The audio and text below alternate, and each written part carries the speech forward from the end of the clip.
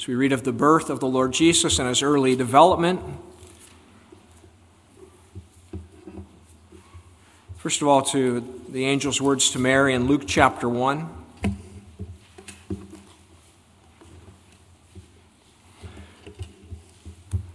The Lord's Day we read of from the Catechism in a minute talks about the virgin birth and about the life of Christ. At Luke 1, at verse 30, Luke 1:30, God's word. Then the angel said to her, "Do not be afraid, Mary, for you have found favor with God. And behold, you will conceive in your womb and bring forth a son, and shall call his name Jesus. He will be great and will be called the Son of the Highest. And the Lord God will give him the throne of his father David. And he will reign over the house of Jacob forever, and of his kingdom there will be no end." Then Mary said to the angel, "How can this be, since I do not know a man?" And the angel answered and said to her, "The Holy Spirit will come upon you, and the power of the Highest will overshadow you. Therefore also that Holy One who is to be born will be called the Son of God." And turning to chapter 2, birth of Jesus, Luke 2, verses 6 and 7. Luke 2, verse 6, "So it was that while they were there in Bethlehem, the days were completed for her to be delivered, and she brought forth her firstborn son, and wrapped him in swaddling cloths, and laid him in a manger, because there was no room for them in the inn." Turning to verse 39 of that chapter, Luke 2:39, reading a longer section down through verse 52. Luke 2 at 39. "So when they had performed all things, they brought Jesus to be circumcised, and Mary had come to the temple to offer offerings for purification." Verse 39, "So when they had performed all things according to the law of the Lord, they returned to Galilee, to their own city, Nazareth. And the child grew and became strong in spirit, filled with wisdom, and the grace of God was upon him. His parents went to Jerusalem every year at the feast of the Passover, and when he was 12 years old, they went up to Jerusalem according to the custom of the feast. When they had finished the days, as they returned, the boy Jesus lingered behind in Jerusalem, and Joseph and his mother did not know it, but supposing him to have been in the company, they went a day's journey and sought him among their relatives and acquaintances. So when they did not find him, they returned to Jerusalem seeking him. Now so it was that after 3 days they found him in the temple, sitting in the midst of the teachers, both listening to them and asking them questions. And all who heard him were astonished at his understanding and answers. So when they saw him, they were amazed, and his mother said to him, "Son, why have you done this to us? Look, your father and I have sought you anxiously." And he said to them, "Why did you seek me? Did you not know that I must be about my Father's business?" But they did not understand the statement which he spoke to them. Then he went down with them and came to Nazareth and was subject to them, but his mother kept all these things in her heart. And Jesus increased in wisdom and stature and in favor with God and men. And then at chapter 3, verse 21, Luke 3:21, "When all the people were baptized, it came to pass that Jesus also was baptized." Now he's an adult, he's entering his ministry here. "And while he prayed, the heaven was opened, and the Holy Spirit descended in bodily form like a dove upon him. And a voice came from heaven which said, 'You are my beloved Son. In you I am well pleased.'" Now Jesus himself began his ministry at about 30 years of age, being, as was supposed, the son of Joseph, the son of Heli, the son of Mathat, the son of Levi, the son of Melchi. Reading on down, at the end of verse 31, the son of David. Verse 32, the son of Jesse, the son of Obed, the son of Boaz. And then at verse 34, the son of Jacob, the son of Isaac, the son of Abraham. And at the end of the genealogy, verse 38, the son of Enosh, the son of Seth, the son of Adam, the son of God. I'd like to read one more passage. It's from Galatians chapter 4. I want to refer to it later, but I thought I'd read it here. Galatians 4, verses 4 through 7. Galatians 4, at verse 4. But when the fullness of time had come, God sent forth his Son, born of a woman, born under the law, to redeem those who were under the law, that we might receive the adoption as sons. And because you are sons, God has sent forth the Spirit of his Son into your hearts, crying out, Abba, Father. Therefore you are no longer a slave, but a son. And if a son, then an heir of God through Christ. Let's turn from the Word of God to the Church's summary in the Heidelberg Catechism. If you take out that smaller Forms and Prayers book in front of you and turn to page 215. If you're visiting with us and you're not familiar with the Heidelberg Catechism, this is a summary of the Bible's teachings. It's written in question and answer form to be useful for teaching purposes, and that's why it's called a catechism. And it's, at this point, expounding or explaining the language of the Apostles' Creed. And so on page 215, question 35 says, what does the Apostles' Creed mean when it says that he was conceived by the Holy Spirit, born of the Virgin Mary? Well, it means that the eternal Son of God, who is and remains true and eternal God, took to himself, through the working of the Holy Spirit, from the flesh and blood of the Virgin Mary, a true human nature, so that he might also become David's true descendant, like his brothers in all things except for sin. And then question 36, listen to this carefully. How does the holy conception and birth of Christ benefit you?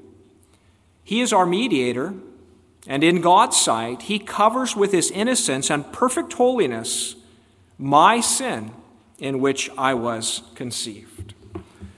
Let's bow together before the Lord and ask God to do what he alone can do to make his word fruitful in our lives today. Shall we do that? Heavenly Father, we return to you again to ask for your mercies upon us as we come to your word. What great mysteries are before us, what glorious realities, we pray that your Spirit would give us eyes to see. Let your word be declared truthfully and give to us the fear of God as we hear your word. In Jesus' name, amen.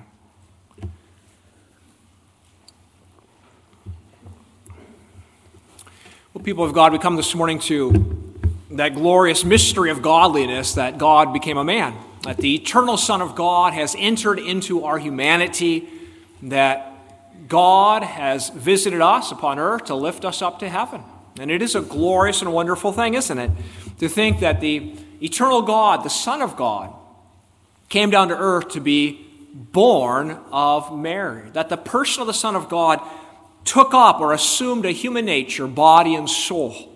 And it's staggering to consider that the Creator stoops down to now also become a creature. And that the eternal and omnipotent God becomes also now a helpless babe lying in a manger. These are staggering wonders, aren't they, of the story of redemption. We speak of the incarnation. That means that the Son of God became carnate. He took up flesh. He took up our human nature. And that's the wonder we celebrate, of course, at Christmas, that God has so entered into the human story in this most dramatic way. He hasn't just visited us, but he's become one with us in our humanity. And the very way in which the eternal Son of God took up a human nature, that itself, born of a virgin, demonstrates to us that God was pleased to do this and that it was all of God to save us, right? Why does the Son of God take up a human nature through a virgin? Through a woman who says, how could it be? I've never known a man. He does it in order to proclaim the news that this is all of God. That he, the Son of God, is not dragged down from heaven. That he has not come according to the will of man and the plans of men. It wasn't Joseph and Mary who said, hey, let's have children. But it was all the sovereign work of God, the Son of God preparing a womb and entering in, pleased to do that, pleased to rescue us. The grand miracle of history that God has entered in. Well, much more could be said about that. This morning I want to focus actually not so much on that, but on the second truth before us today, the one in the second question and answer of the Catechism. When question 36 says, now what does it benefit you? How does the Holy Conception and birth of Christ benefit you?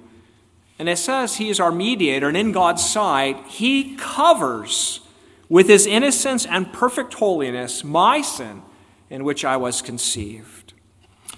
To begin to appreciate that this morning, the very first thing we have to recognize is that our lives cry out for a redo. Maybe the boys and girls, you've learned a new game. Maybe you've gone outside, and I remember at Vacation Bible School a couple years ago that some of you learned how to play kickball. And that ball was rolled to you, and you wound up to kick that ball. And some of you missed or just barely caught the edge of the ball. It didn't go very far. And you wondered, you could see it on your face, can I do it again? Can I do it again? I want to redo, right? But as you grow up, you'll discover it's not just about kickball or anything like that, but it's about some very deep and troubling things that we wish we had a redo. I don't know if you've ever seen it. Maybe you yourself have done it. Somebody with an anguished heart. Somebody perhaps weeping and sorrowing and making that heart-rending proclamation, I wish I could do it all over again. Maybe somebody with their face in their hands weeping, I wish I could do it all over again. I'd do anything to do it all over again. We feel that sometimes, don't we? I've had many days where I have thought to myself, I would live this whole day over again just to be able to redo that spot. I would relive this whole week if I could go back and take away those 10 words I spoke. Maybe you said, I would relive my entire life if I could fix that. Now in the movies you can, right? Time travel. In the books you can. You go back in time and you can fix it. But in real life it doesn't happen. You can't go back. You can't go back.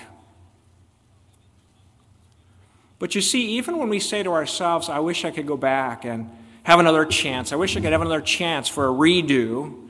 Even in thinking that, we have forgotten two things. Number one, if we went back in time, who's to say we'd do better the second time?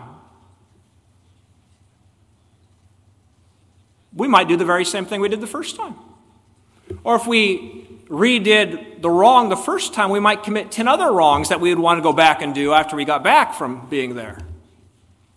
And the second thing that we forget is this: when we sorrow and say, I wish I could redo that over again, we're fixating on one particular wrong, but it's not the only wrong. When I've said to myself, I would relive this whole day to take back those words I spoke, I assume that my great trouble in life is those words I spoke, which are usually just the ones I'm embarrassed about because somebody heard them. What about all the other wrongs? What about all the other wrongs I did?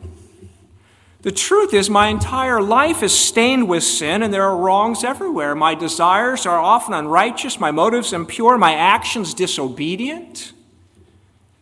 So we read of this development of the Lord Jesus from his birth and growing up and see his perfect progression in holiness. We're aware that our lives have not developed that way. We're reminded how different is our beginning.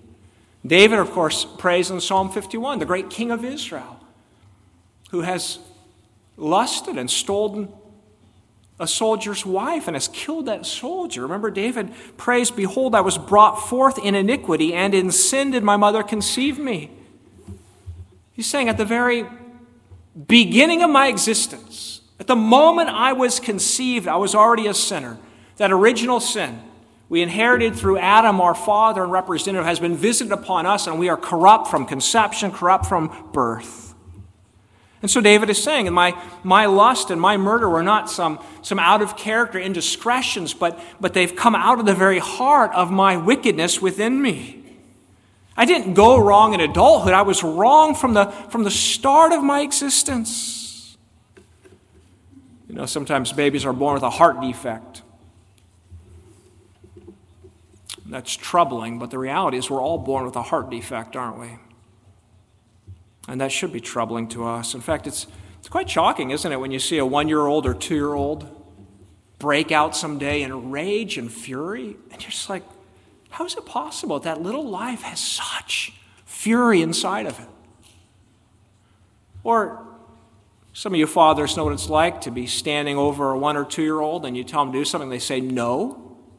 And you think to yourself, I can pick you up and make you do whatever I want.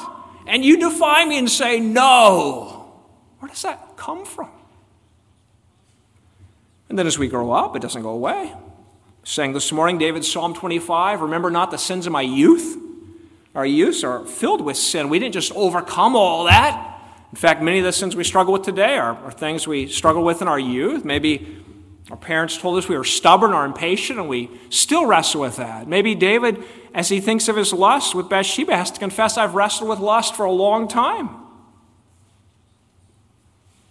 Maybe worries and fears still plague us. Maybe our vain conceit about appearance in our youth is still the thing that marks our lives. And even if we grew up in a Christian home with godly parents, we had plenty of sins in our youth, and then we come to adulthood, it doesn't all evaporate. Now I've grown out of it. What we say with the Apostle Paul in Romans 7, that the good that I want to do, I don't do. The evil I don't want to do, it's there with me. What's wrong with me? Who will rescue me?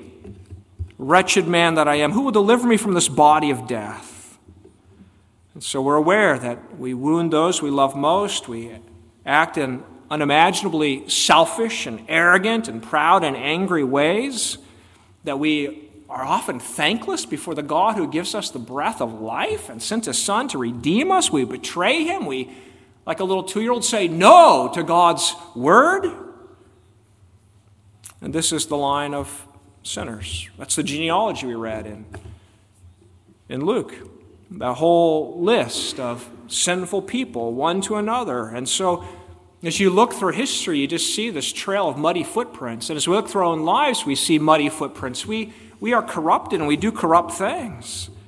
And is our great solution to invent a time machine and go back and redo? That's rather short-sighted. Our whole lives, in fact, have to be redone. As long as we think it's just 1 or 2 things we need to redo, then we'll be depressed. Somebody wrote somewhere, I think it was a chapter of a title in a book. I don't remember who wrote it, and I don't even remember what he meant by it, but the words were provocative, and they stuck with me. The words are, cheer up, you're worse than you think. Cheer up, you're worse than you think.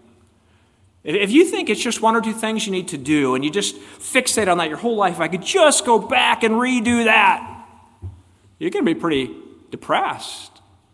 But if God brings you to the point to say, my whole life is a mess, my whole life has to be redone, there's sin everywhere, I can't do it, there's no solution in me, you see, then you can cheer up to look for the one God gives you. And God has provided it. Our lives cry out for a redo, and Christ has come and redone our lives. Think of that secondly. Christ has come and redone our lives. So often when we think about salvation, we think just about the cross of the Lord Jesus, don't we?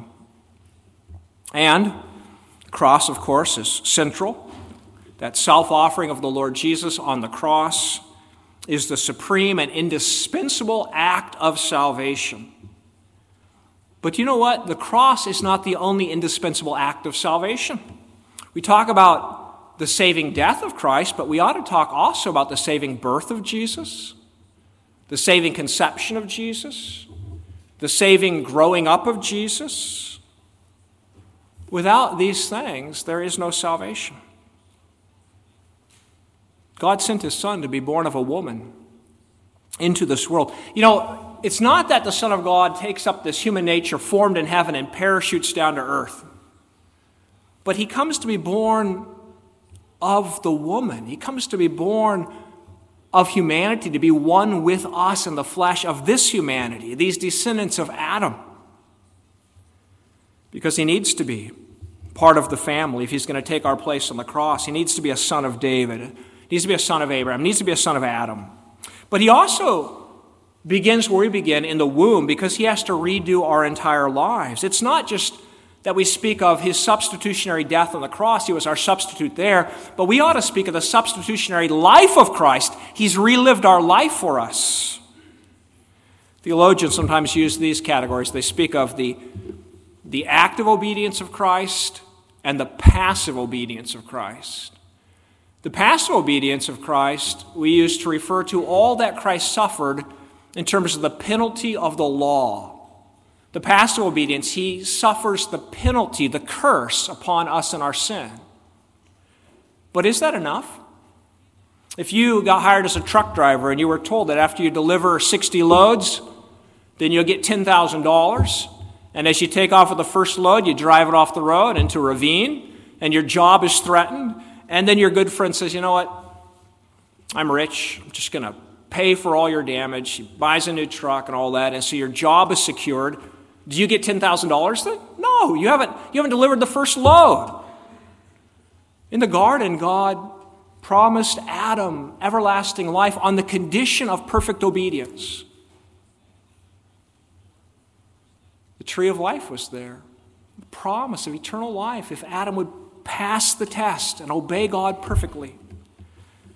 When Adam sinned, and when we've sinned, we've come under the penalty of the curse, and on the cross Jesus bears that penalty of the curse.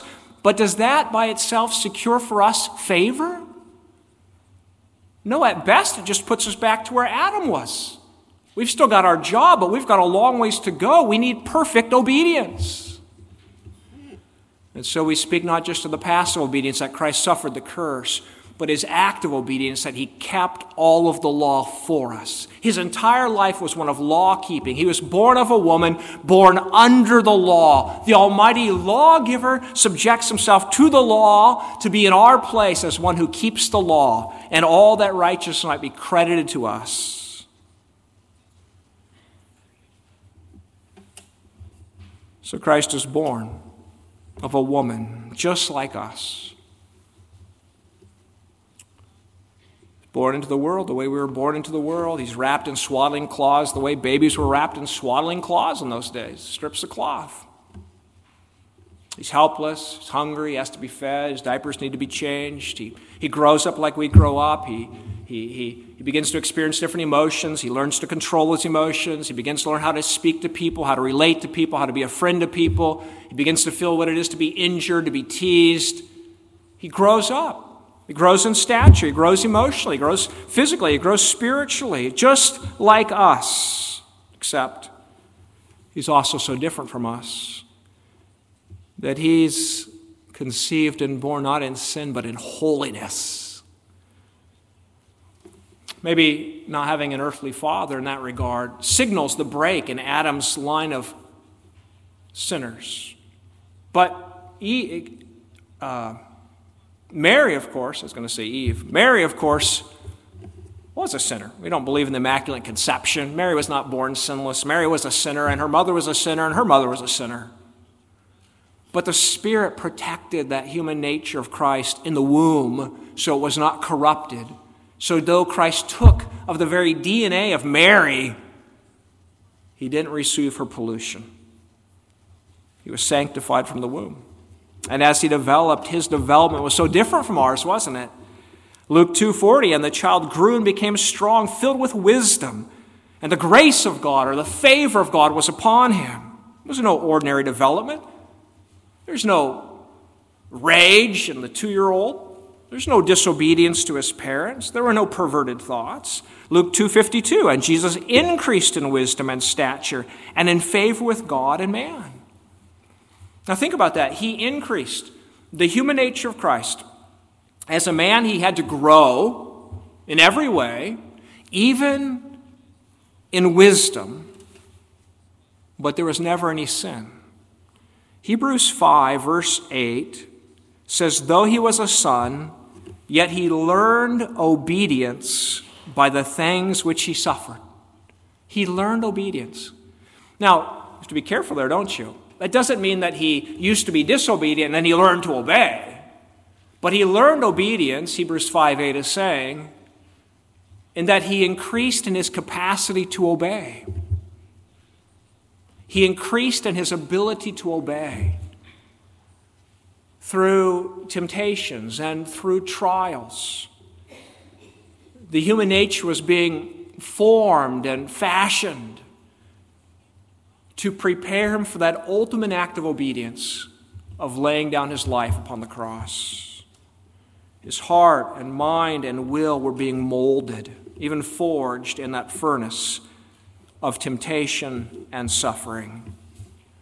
And so we must see, people of God, as this. Christ's life is all of one piece. You can't separate the cross from the conception and the birth and the whole of Christ's life.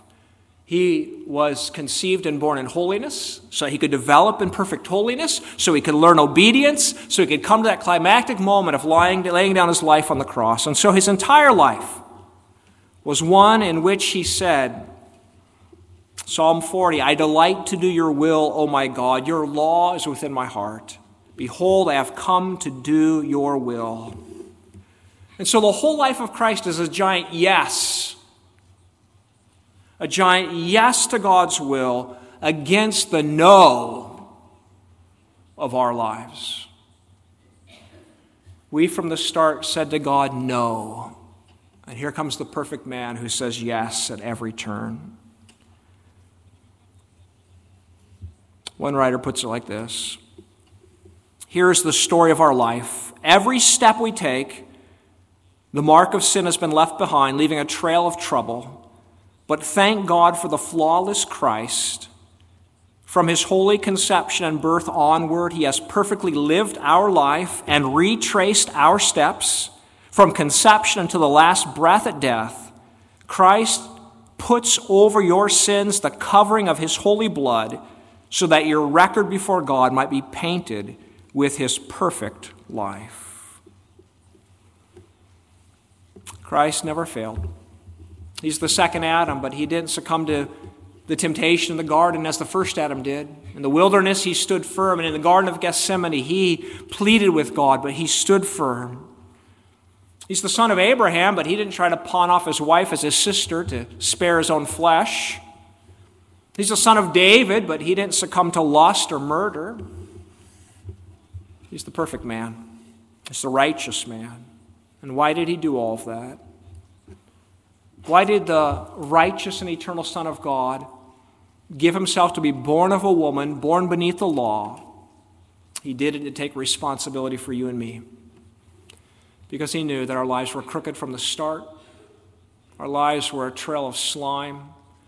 And he wanted to redo our whole life that he might lay over our life his perfect righteousness, so we could be accepted by God forever. And that means then finally that we are free and forever blessed. We are free and forever blessed. That finally this morning. If Christ has suffered the penalty for our sin, then we're free of all condemnation. And if Christ has obeyed the law for us, then we have inherited all blessedness, all the favor of God. And so we're free to sing and praise God. So Galatians 4 says that when the fullness of time had come, God sent forth of his Son, born of a woman, born under the law, to redeem those under the law, that we might receive the adoption as sons. And because you're sons, God has sent forth the Spirit of his Son into your hearts, crying out, Abba, Father. And therefore you're no longer a slave, but a son. And if a son, then an heir of God through Christ. That's your glorious liberty in the Lord Jesus Christ. What the perfect man is entitled to, the blessed life, the eternal life, communion with God, what the perfect man receives by obeying God perfectly in the covenant of works is now yours because you're united to Christ by faith. What does that mean? It means the condition of obedience is already fulfilled. You don't have to live your life every day thinking, I have to obey in order that God will be pleased with me. I must obey to be accepted by God. No, Christ has already done that for you.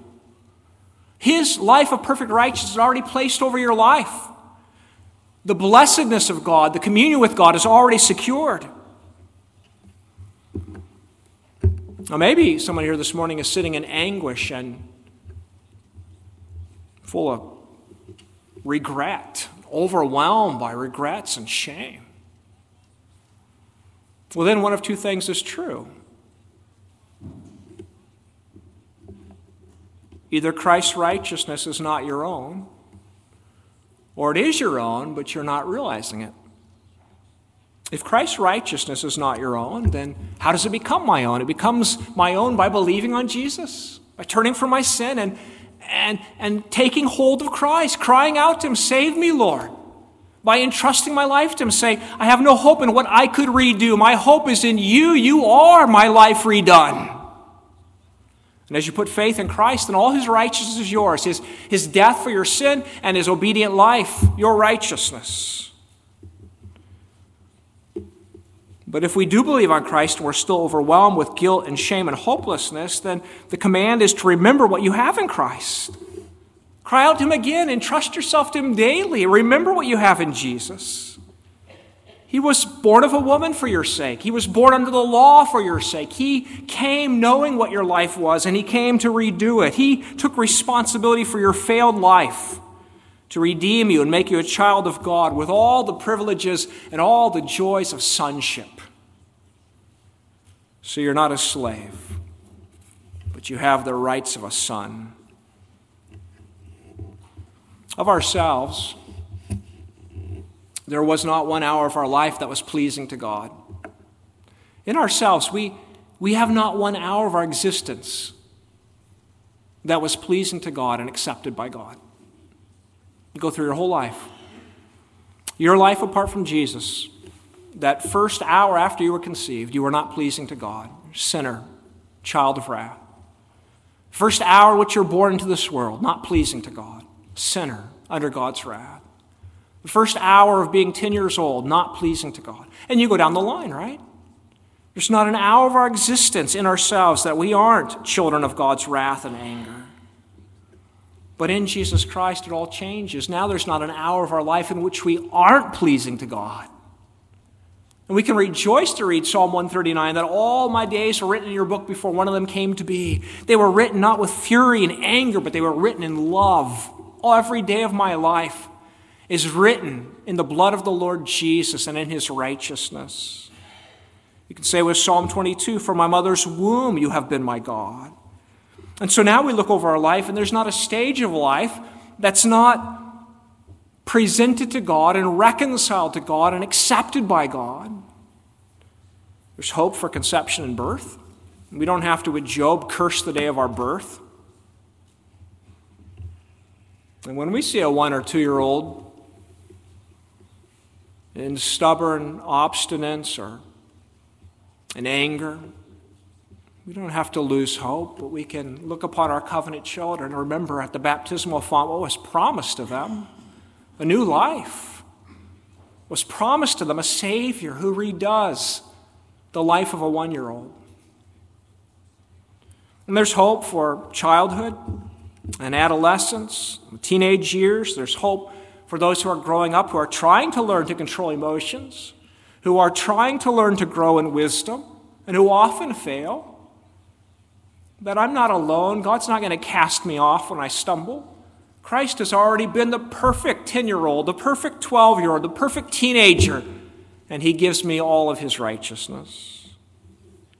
And as I look at my trials now, they're not designed to destroy me, but God uses them in Christ to grow my obedience, that I might be ready for greater service to his kingdom. And there's hope for adulthood. If you say, "I can't believe it," I mean, you have this sometimes, right? When you go to the doctor's office, the doctor is half your age, you think, "Wow, I'm older than I think. I should really have this thing figured out by now, this life of obedience." You say, "I haven't figured it out. I'm still sinning." And yet Christ has covered that sin. And there's hope for old age. Maybe someone says, "Well, Jesus, he only lived to be 30 or so. He doesn't know about old age." Well, I'll tell you what, he knows about old age. His body became very old in those last hours. As the life was sucked out of him, his body broken and bruised. And I've Heard older saints over the years say, all my friends have died. I alone am left. Well, nobody was more alone than Jesus upon the cross. No one. And he, in the midst of great loneliness, obeyed God for you. He obeyed God for you. And so there's hope for our whole life. Our lives will not be futile. And we're not enslaved to regret. Because though we can't go back and do it all over again, somebody already has. He's redone it all. From conception to the very end. From the crib to the grave. Christ has walked our whole life, retraced our step, and obeyed at every turn. If we didn't have Jesus Christ, then it's only a life of despair and sorrow, right? Crying out over and over again, I wish I could do it all over again. I wish I could do it all over again. But in Jesus Christ, there's the liberty of sonship. God counts you a brother or sister of Jesus Christ. He's given to you the full inheritance of a son. He's placed His Spirit in your heart and in your life, and He's made you a co-heir with Christ. So that all that the true Son has inherited, the eternal fellowship of God, is now yours. God smiles upon you. God's acceptance is yours. God is with you at every turn. God hears your cries for mercy and forgiveness. God helps you in the midst of weakness. Christ is your complete and perfect Savior. The life of the Christian is not the life of unending shame, regret, and despair. It's the life of now being able to cry out, Abba, Father. I'm sorry, Father, I sinned against you. But I thank you that in Christ I'm clean. And I'm righteous before you. I'm accepted by you, that your smile rests upon my whole life, and you have favored me every day of my life. I, your covenant child, from the womb you have been my God.